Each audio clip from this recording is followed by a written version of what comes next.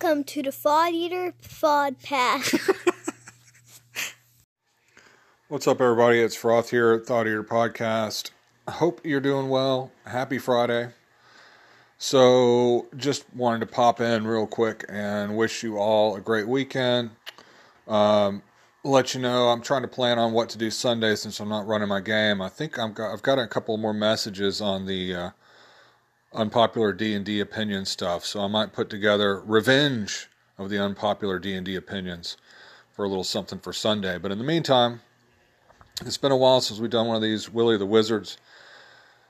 If you're a relatively new listener, I've never heard of these. It's just a little silly little skits that I do with my daughter with some characters from our home campaign. Elizabeth the fighter, her character, and an NPC, Willie the hard of hearing wizard. So, hope you enjoy it. Have a great weekend.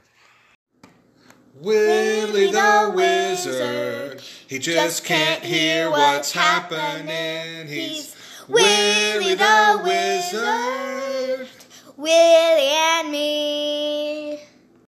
Well, Elizabeth, I'm all out of gold, and it's been a while since we've been on an adventure, so where do you think we should go? The Temple of Elemental Evil. Dimples are developing in people.